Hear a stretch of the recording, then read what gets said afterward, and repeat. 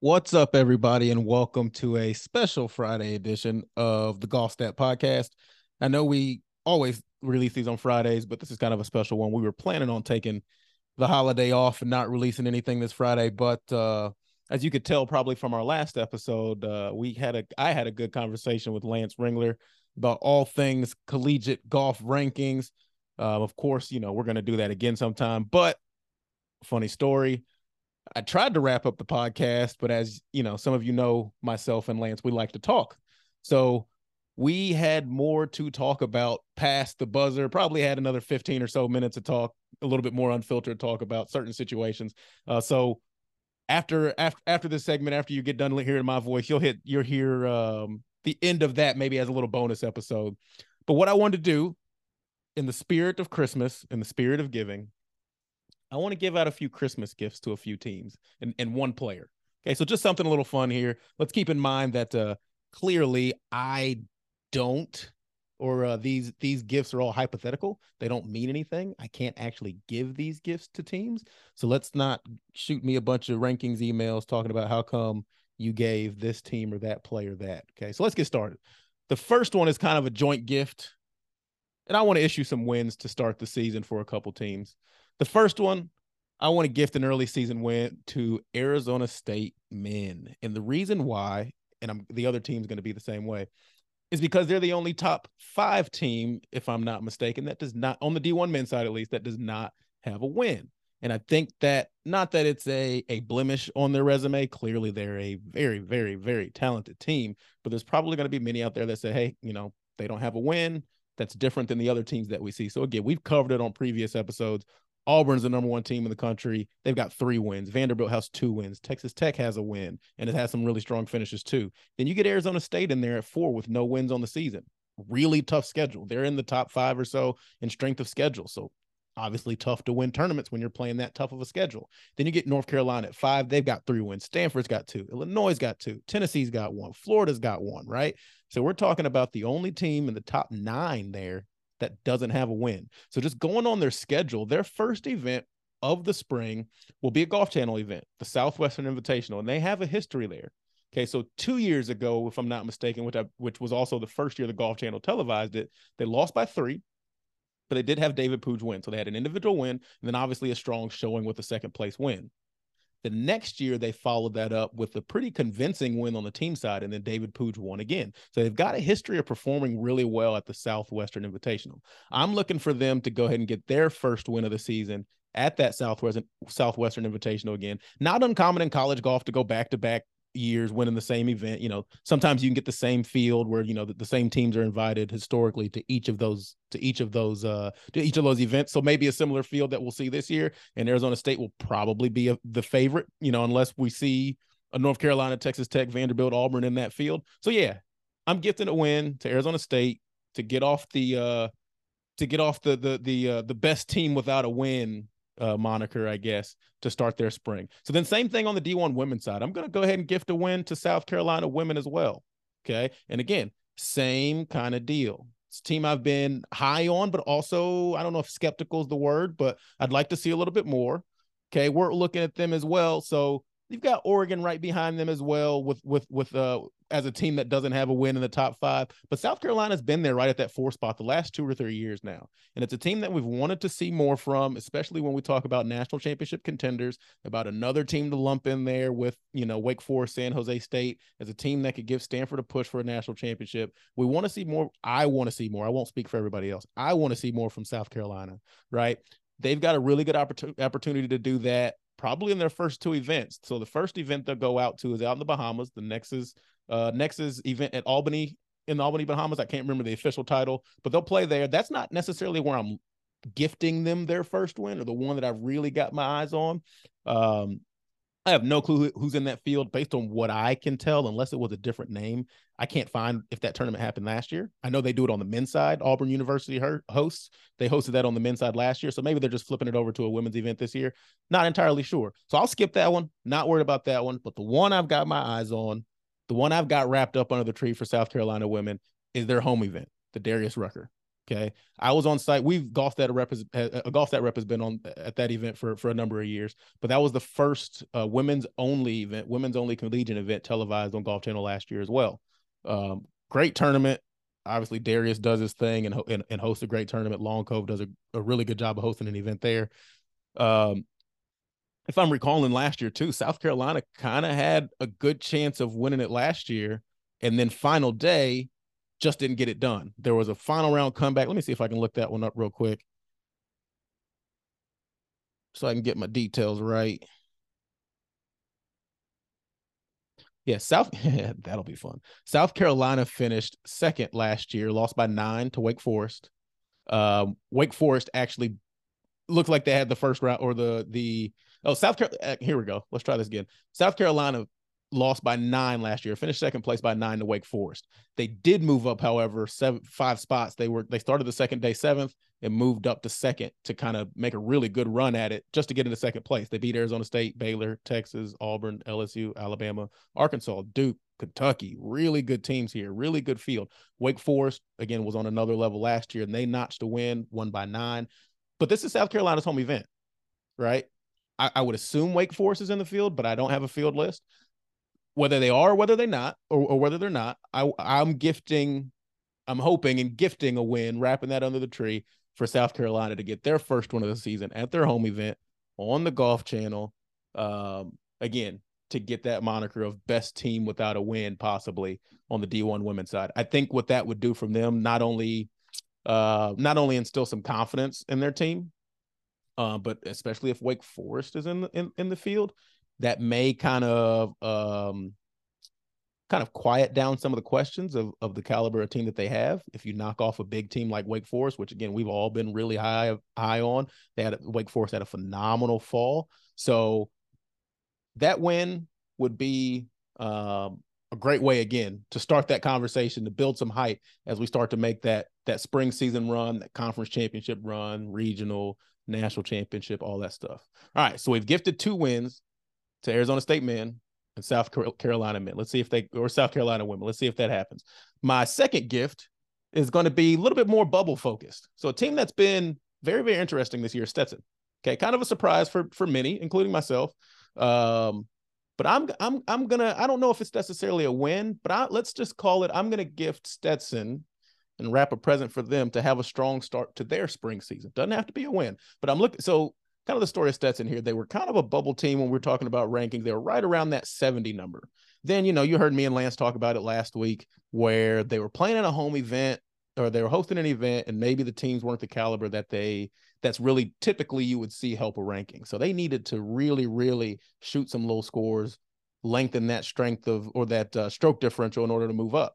Okay, Lance said they moved up something like 30 spots in theirs. I did check it. They moved up 14 an hour. So they went from like 70 to 56, which I believe at this point would be inside whatever bubble number we want to throw around.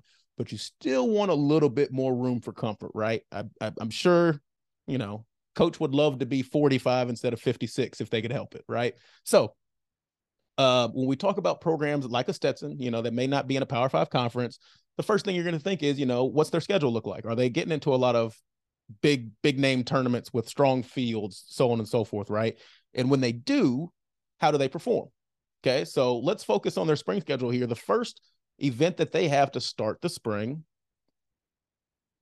is the Gator Invitational hosted by Florida. Okay, so I'm just on their website now. Their first event is the Gator Invitational hosted by Florida.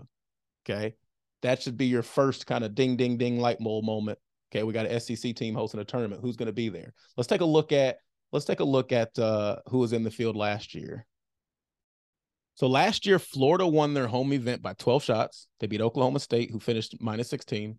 Okay, South Florida, Georgia Southern, Florida Gulf Coast, LSU, Jacksonville, Penn State, Florida Atlantic, so on and so forth. Okay, if that field's going to be anywhere similar to what it was previous year, you've got Florida, Oklahoma State, Georgia Southern. I would throw Florida Gulf Coast in there as well. There may be some other teams that are, still in a regional bid type of thing, but you've got some top teams in there in Florida, Oklahoma State, Georgia Southern, all top 25 teams. I want to see what Stetson's performance is going to be like at that tournament to start the spring. Okay, because Not that I won't say there's pressure or anything like that, but we always talk about scheduling and playing good teams. And it's not about what you shoot, but it's about who you beat and when you beat them. Well, now's that time, right? This would be the tournament that I think that if there's a really strong showing there to who I presume will be in the field, this would be a good chance for Stetson to kind of solidify their ranking spot for the rest of the spring. I mean, if we're being honest, if they can have a strong showing there, move up, double digit spots somewhere around there, and like we talked about, get from 56 to 45. I'm not going to say they're cruising to a regional, but that's kind of like all right, take a deep breath, so on and so forth. So my gift to them is a top 3 finish. That's my gift. And again, I'm not actually giving out gifts. I can't send this in the mail or anything. But let's see if we can get a top 3 finish at that Florida Gators Invitational. And see what that does for a ranking. That's what I'm going to have my eye on. That's a gift I'm giving out. And then lastly, because I've talked about it from the very first episode, I have to give a gift to my man AJ Ewert at Barry. Okay, the team is having a phenomenal year. AJ's honestly not playing terribly at all. He's 48th in the country in Division II men's golf, which is still really, really good. Okay, I think, of course, what we're going to talk about is not the results that he's had the past 2 or 3 years, right? From a Gallstat Cup winner, beating out all these other phenomenal D1 players, right? Winning just about every event that he showed up to the last 2 years, to now, no win on the season. He's got a teammate, I believe, that's ranked higher than him because his teammates had a phenomenal year too, right? He's been balling out. So the gift I'm giving AJ, I'm gonna send it in the mail. Make sure it says Mark Russell from Gallstat. I'm going to give him a 6-pack of Michael Jordan's Secret Stuff. We've all seen the movie, right? We've all seen Space Jam, right? And what it did for the Looney Tunes characters when they drank the bottle that said Michael Jordan's Secret Stuff. And maybe they didn't actually get superpowers, but shot of confidence. I can do some things. I believe I can fly. We remember the song, right? I want to see if we can get a 6-pack of that to AJ Ewert pronto, okay? Because we got spring season coming. That team could be taken to a whole nother level if we get the AJ Ewert of the past 2 seasons. So honestly, just a shot in the arm. I just want to see some fireworks happen. So I'm going to send a 6-pack of MJ's Secret Stuff to AJ Ewert and see if we can get the AJ Ewert of a couple seasons ago. So yeah, those are my gifts in the spirit of Christmas. Don't need anything in return. Don't feel like you have to send me anything. This is just out of the kindness of my heart. So Merry Christmas to everybody. Happy holidays, whatever you celebrate. Again, we've got Lance Ringler after I'm done talking, even though I'm still going to be talking with Lance. But this section's a little bit more just we were just kind of talking for a little bit. So I hope you enjoy it. Kind of a bonus episode here. So yeah, happy holidays. Peace. We'll see you guys in a couple weeks.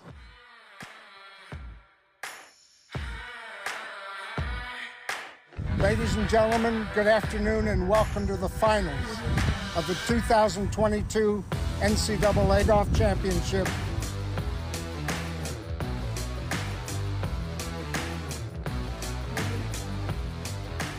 Make it memorable, gentlemen.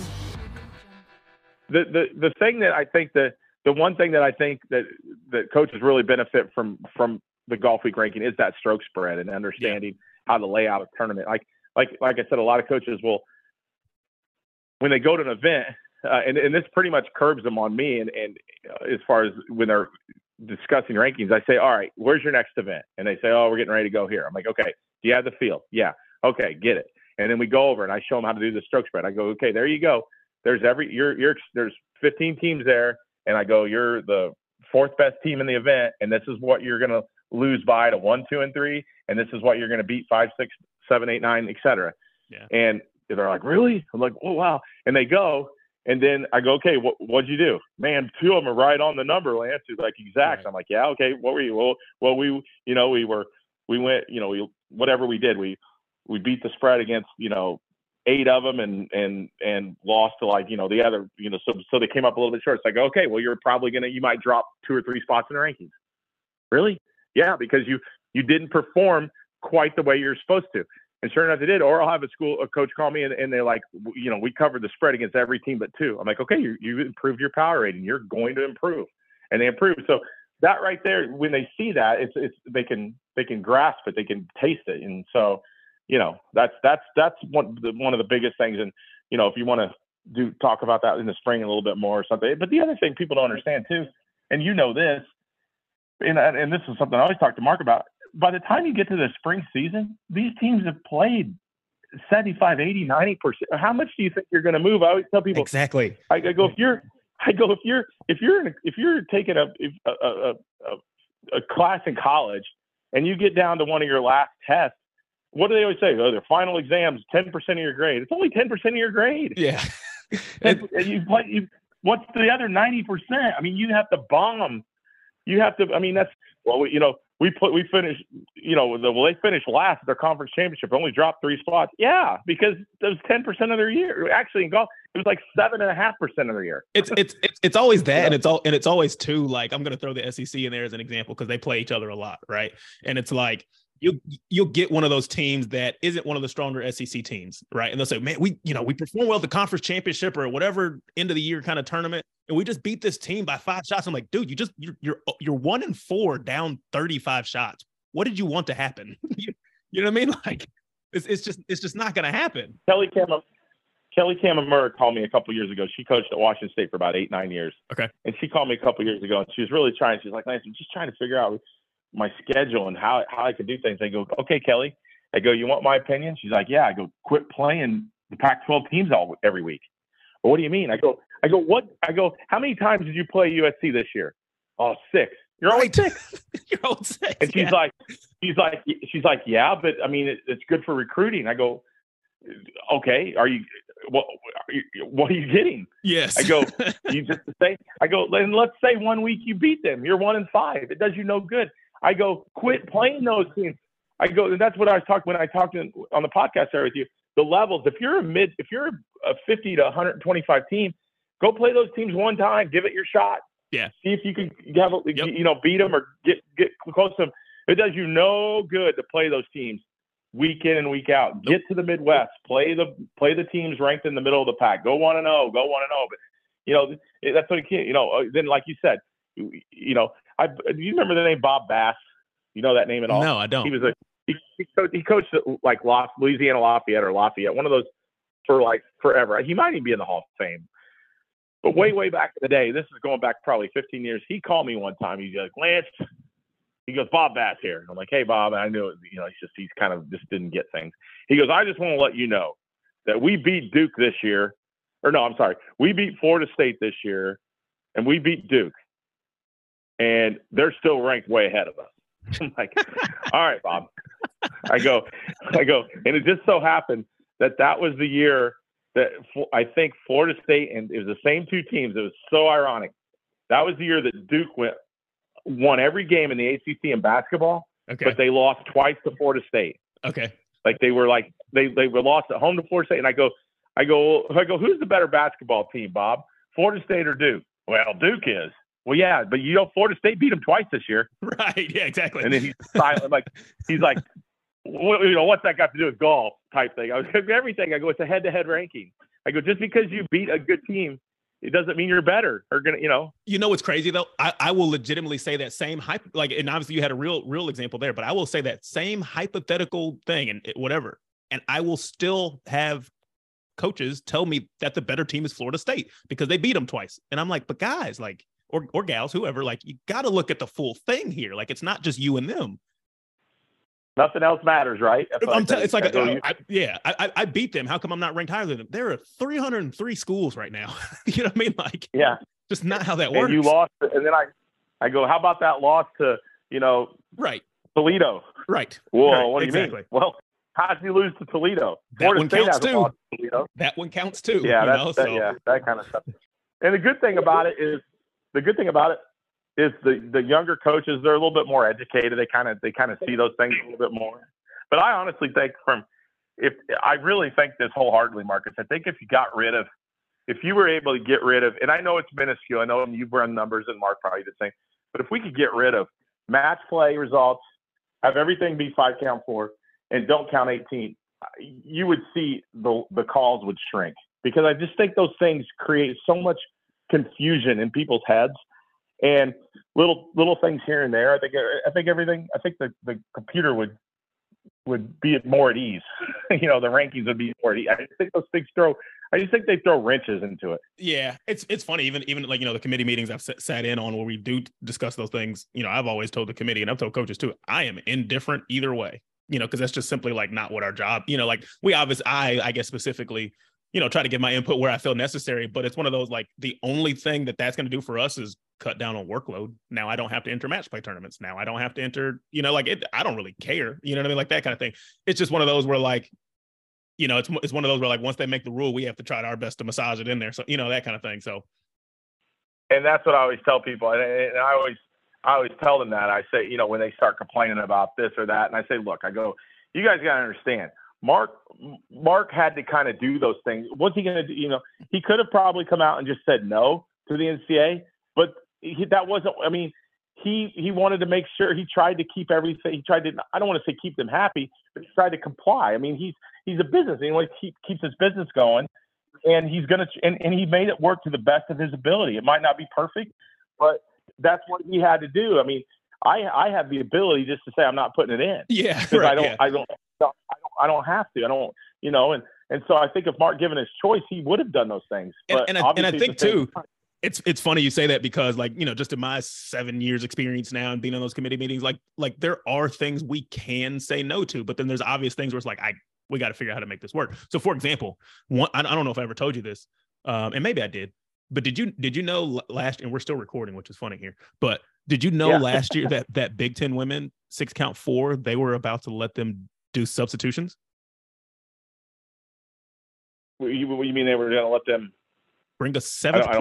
They were going to let them bring a seventh player. Oh my God. And do substitutions. Wow. Yes, that's, again, we're recording between me and you, and I literally had to, like, I was like, John, we cannot do this. We cannot do this. We cannot do this. Like, there's absolutely no way that we can allow, and I know I'm not a committee member, but I'm trying to save you all right now, that if you let them bring a seventh player to sub for 6x4, that would have been an absolute mess. Because the other part was too, no other conferences are aware that was an allowable form of substitutions. Right? Substitution was you bring a sixth player and you play 5x4. So that was the other thing too. They were throwing around sub rule that for example, in the 6x4, the sixth player is the sub, even though they're playing that day. That was the other part. Right. And I was like, no, because you're not, that's not what substitution rule is. The sub has to sit, So anyways, oh man. So that was one of those things that I was adamantly like, no, we're not doing that. Well, the whole Big Ten thing goes back. Missy coached at Minnesota, and so I was very familiar with that whole process. It was so. You basically just, back in the day, you would fill out your lineup on a piece of paper, and then you basically would put a star next to the player you didn't want to. That's how archaic it was, and it was like, well, And then we had a year, and we wrote, and I can't find the magazine. I was trying to find. We've tried to find it. It's somewhere in a box. But 2000, like 2-ish or 3-ish, there was a year where that same thing happened at the Big Ten, where we had a different winner on the board than what got turned in. We wrote a full page spread, spread on this, and interviewed coaches. And then for this year, some of those coaches to say, well, we didn't know. I talk about it every other year it happens. I would tweet or something. And for someone like, maybe Jan Dowling or someone to say, well, we didn't know this. I'm like, what do you, and I get it. Maybe they weren't coaching in or weren't playing and weren't in tune. But sometimes it's just like, do you guys pay attention to anything else going on out there? Of course. Yeah. No, they asked me last year and I understand. And I think that's some of I won't say the problem, but some of where the questions can come from too. Like, coaches are very insulated to me, right? Like they are sometimes very focused on what's going on in their realm of the world. Right. So like I had coaches that we were at Fox, because I go to the Big Ten Women's Championship. I go to that event every year. And we were sitting, I think it was the final day. And they were like, Marcus, did you know, like, the men don't have to designate a non-counter for 6x4? And I was like, yes. were you all not aware? And they like asked like 4 or 5 different coaches there, and they're like, yeah, I didn't know that. And I'm like, yes, all you all have to do is literally just approach your committee members about changing that, and I promise you it'll get changed. Like if that's what you like, you know what I mean? Like I feel like at this point, like you're almost holding yourself back because you don't know that the men's side doesn't have to do that, you know? So and look how quickly that got changed. Again, right or wrong, whether or not we had 6 or 4, but look how quickly that got changed, because it was simply an educational piece of, I don't think a lot of the women's coaches knew that the men's side doesn't do the same thing. Right. No, and it blows me away, you know, how they didn't even a lot of them don't even understand a lot of those things. They just, for whatever reason, they don't pay attention, or, sure. You know, I've had coaches tell me, you know, I had a coach and text me earlier this year who's been coaching for over 20 years. Lance, can you explain your rating, ranking? Yes. And I've had this I'm like, you've been on committees. Yes. You what? Yeah. How do you know this answer? You know these answers. How do you guys not? I mean, I don't know. It's just crazy. Our common one with coaches, or like in that kind of scenario, wouldn't necessarily be like, how do you explain rating? But I get a lot of, my player scoring average is 72, which is, or whatever it is, which is pretty good. Now, how are they ranked 250? And I'm like, that's just not how that works. That's not how that works at all. Yeah. Well, I'll give you, the Big Ten used to do this. So, and so way back in the day, Purdue started this out in the Big Ten. Purdue and Ohio State, for the most part, were playing a national schedule. Okay. But this is kind of weird. It's kind of, you'll know what I'm saying. Purdue and Ohio State are playing a national schedule in women's golf. So what's that tell you? That Purdue and Ohio State are the 2 best teams in the Big Ten, right? Yep. By far, Purdue was the best team in the Big Ten, and Michigan State a little bit, but they were the best teams in the Big Ten. However, the rankings, the golf stat rankings and the Golf Week rankings, both always had Purdue and Ohio State, Michigan State players ranked better. Okay. Yeah, because they're the better teams. Yeah. Right. And those coaches in the Big Ten, some of them at the bottom, thought, well, the only reason that those teams are ranked better is because they're playing a better schedule. Like, okay, well, you guys can tell yourself that all you want, but the reason they're playing a better schedule is because they are the better teams. You know, so it's kind of like, you say that, but at the same time, that's the reason why. So they asked me if I could do a Big Ten ranking only using Big Ten tournaments. So I end up every year, I'd go through and I'd do it 2 or 3 times during the year. I'd strip out everything except Big Ten. So if we had a tournament and it was only Minnesota there, then I would only input, because you are playing against your opponent for Big Ten status. So you would play. So it was just the 5 players. I ranked every time. I see what you're saying. So you're basically taking away all the players and teams that are not Big Ten teams in every tournament that a Big Ten team plays. Right. So if we had 2-10, if Wisconsin and Michigan State were at the tournament, then I would just only have Wisconsin and Michigan State. If it was only Purdue at a tournament, then it would only be Purdue's 1, 2, 3, 4, and 5 playing against each other, because they're still playing against each other for ranking purposes. So I went through and did all that for them. It didn't change much. Yeah. It's like, I showed it. And the biggest reason was Katie Fucher played at Penn State. And Penn State back in the day, this was back when they had geographical allocations and district allocations. So Penn State never played against the rest of the Big Ten except for the Big Ten. But Katie was a pretty good player. Yeah. But she got slighted a little bit because they played, different teams and whatnot. So I only was able to compare Katie when she played the Big Ten players, and it still worked out about the same. But it was just funny that how they just can't understand that. I always tell people that all the time. I go, you do realize that the best teams usually gravitate to the best tournaments over time. That's just how. That's why they're the best teams to the best tournaments. It is what it is. I get it, but I've been on this side of it for 20 plus years, so. Coaches look at it from their point of view. I'm looking at it from everyone's point of view. Exactly. And that's always the biggest thing I always tell people too, or like coaches and stuff too, is like, you have the luxury of just worrying about your team. I've got to worry about all of them. I got to look at all of them. So, that's the different perspective that we have. But yeah, we're definitely going to do this again in spring. I'll tell you a couple ideas too, that like, I think it would be good to have one maybe right before selections time, which is going to be a crazy time for me and probably for you too. But we'll try to make something happen then. I think because then we can talk about more golf stuff as opposed to just ranking. Just what are you seeing? But then also I think one of the ideas too that we're trying to kick around is at the D1 men's and women's. Kind of stealing the idea from whether it be a No Laying Up podcast of doing like a recap of each round. So whether it be one night, if you don't have a whole lot of work to do, the round finishes and then we go grab dinner or something and record for 45 minutes, talk about, that day and what reactions. That would be fun. And we have a different guest on there. We'll get Frazier on there one time. We'll get Woodard on there if he's still, that kind of thing. So I think that'd be fun. Yeah, no, that'd be cool. Yeah, all that stuff. Yeah. Yep, for sure. I'm on board for anything. Cool. So. I appreciate it, Lindsay. This won't be the last time that you're a guest on this podcast, just so you're aware. So yeah. All right. Well, cool. Keep me posted if you need anything, and we'll catch up soon. All right. Sounds good. See you, Lance.